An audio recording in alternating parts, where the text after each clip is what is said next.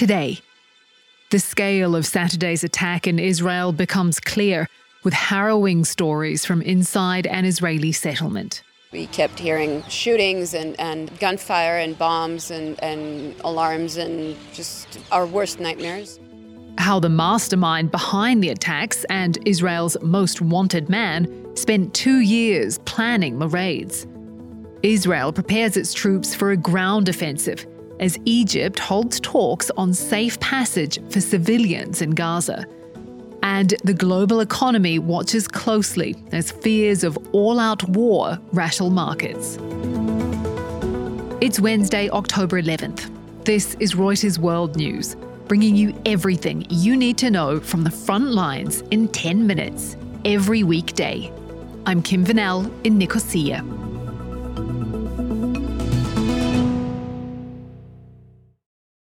Israel is preparing a ground offensive into Gaza as the scale of last weekend's rampage by Hamas gunmen emerges. Defense Minister Yoav Gallant told soldiers near the Gaza border that fighting will intensify. It's only now coming to light just how many people were killed by Hamas when its fighters crossed into Israel. In towns and settlements along the border, bodies are still being uncovered. President Joe Biden condemned the attacks in a speech laced with emotion and pledged US military assistance. You know, there are moments in this life, and I mean this literally, when the pure, unadulterated evil is unleashed on this world. People of Israel lived through one such moment this weekend. In Gaza, Israeli bombs continue to rain down. The enclave is buckling under a total blockade. The fate of dozens of Israeli hostages, including American citizens, is unknown.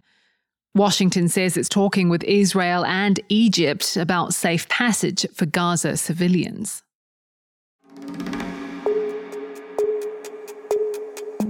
At the Kfar Aza kibbutz, the stench of death is everywhere. Just a few days ago, it was a sleepy farming community of about 750 people. But on Saturday, when Hamas gunmen arrived, Israel says a massacre took place. They say mothers, fathers, and babies were killed in their beds. Israel's military is still trying to piece together exactly what happened and how many are dead. The fighting only just ended on Monday. Mayan Lubel visited Kfar Aza. As I approached the gate of the kibbutz, we could already smell the bodies. There was a body of a Hamas gunman on the side of the road.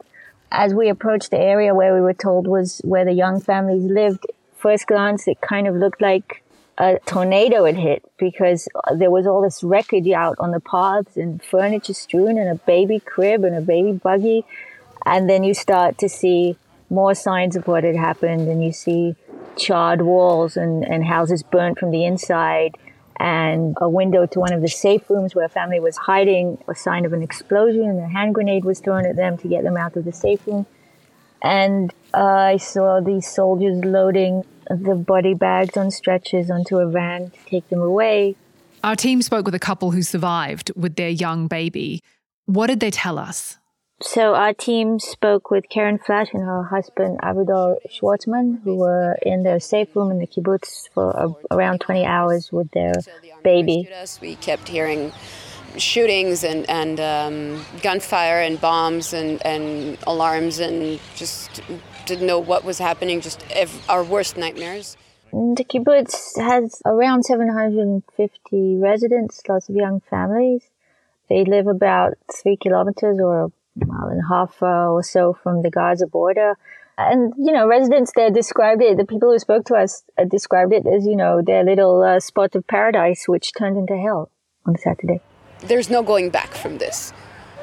How can we go back to live in that beautiful place when we know what happened there and all the people that we knew that we saw on the pavements every day going from the kindergarten and back? Then how can we just keep going on like nothing ever happened? So it's only after you leave the scene that what you've seen actually hits you. And it was chilling. It was chilling.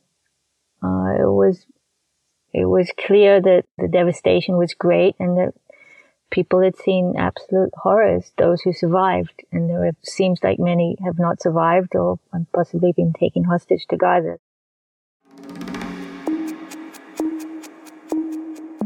Israel says the incursion by Hamas is its 9/11. The man who masterminded the attacks, however, calls it the Al-Aqsa flood. Reporting by our Middle East team reveals how Israel's most wanted man planned the most deadly assault in 50 years. Samia Nakul is global foreign policy editor and has spent more than 30 years covering the Middle East. Samia, what can you tell us about the Palestinian militant Mohammed Daif? Who is he? Mohammed Daif is a Palestinian refugee who grew up in the Khan Yunis refugee camp. He joined Hamas in the 80s, around 87. He was arrested a year after joining, spent another year in prison, and got more radicalized when he was in prison. He started becoming one of the militants who organized attacks against Israeli forces and sometimes civilians. He studied chemistry, biology, and physics at Gaza University, Islamic University, and he became one of the experts in bomb making. He is the military leader of Hamas, Al-Qassam Brigade. He's the mastermind of this attack and previous attacks against Israeli troops. In an audio tape broadcast as Hamas fired rockets into Israel on Saturday, he calls it the Al-Aqsa flood. What is he referring to? He called it Aqsa flood because he said it was conceived in 2021 when Israeli forces stormed Al-Aqsa Mosque, which is regarded as the third holiest site for Muslims. They attacked Palestinians, they beat Palestinians, they dragged many outside the mosque, and he felt that this anger was building up since then, and this is when he started planning the attack. How did Israel miss this? Because he is very, very secretive. He doesn't trust anyone. Even planning this attack, he and only 2 other military commanders knew about the operation. He doesn't use any iPhones. He doesn't use any technology because he's always worried about leaks, about interception, about cybersecurity. He never appears in public. Nobody has seen him. If you see him on the street, people say in Gaza they wouldn't know who he was. Where is Mohammed Daif now? Will he become Israel's bin Laden? I think he has been Israel bin Laden for many years. They've been trying to kill him. They tried 7 times to kill him and they missed him. In one of the attacks in 2014, it was an airstrike. They killed his wife, his 7-month-old baby, and his 3-year-old daughter. But he wasn't in the building then. He was seriously wounded in one of the attacks. He lost an eye and a limb. But he's still moving around. Nobody has seen him. There are only 3 photos of him. One when he was in his 20s, and one he's masked, nobody can see him, and one he appears in one of the video tapes that he released as a shadow. The conflict has markets on edge. Dan Burns is our US economics editor. Dan, how could what's unfolding impact the broader global economy? Well, it can do that in a number of ways. We saw a 4% or so increase in the price of crude oil in the first couple of days of the week. That said, it's still about 8% below where it was at the end of September. So all things equal, a fairly muted response and maybe even some diminishing worries about the way the conflict may interfere with the global supply of oil.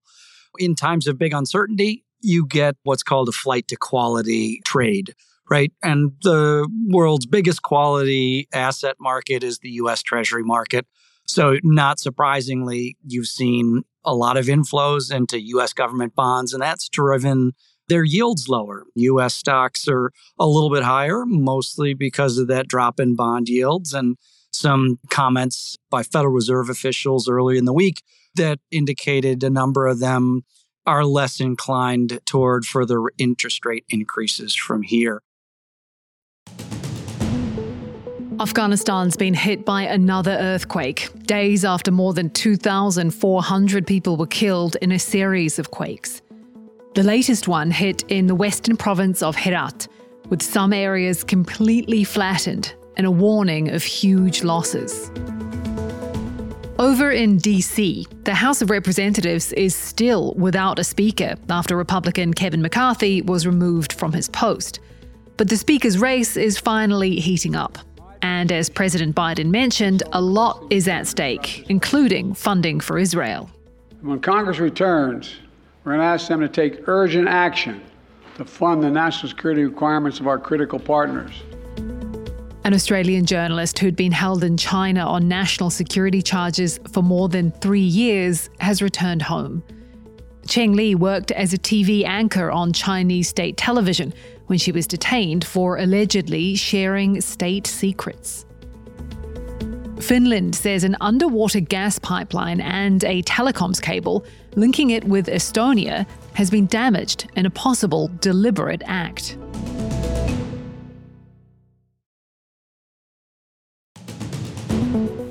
That's it for today's episode of Reuters World News. We'll be back on Thursday with our daily news show.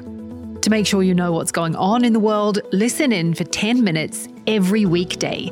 And don't forget to subscribe on your favorite podcast player or download the Reuters app.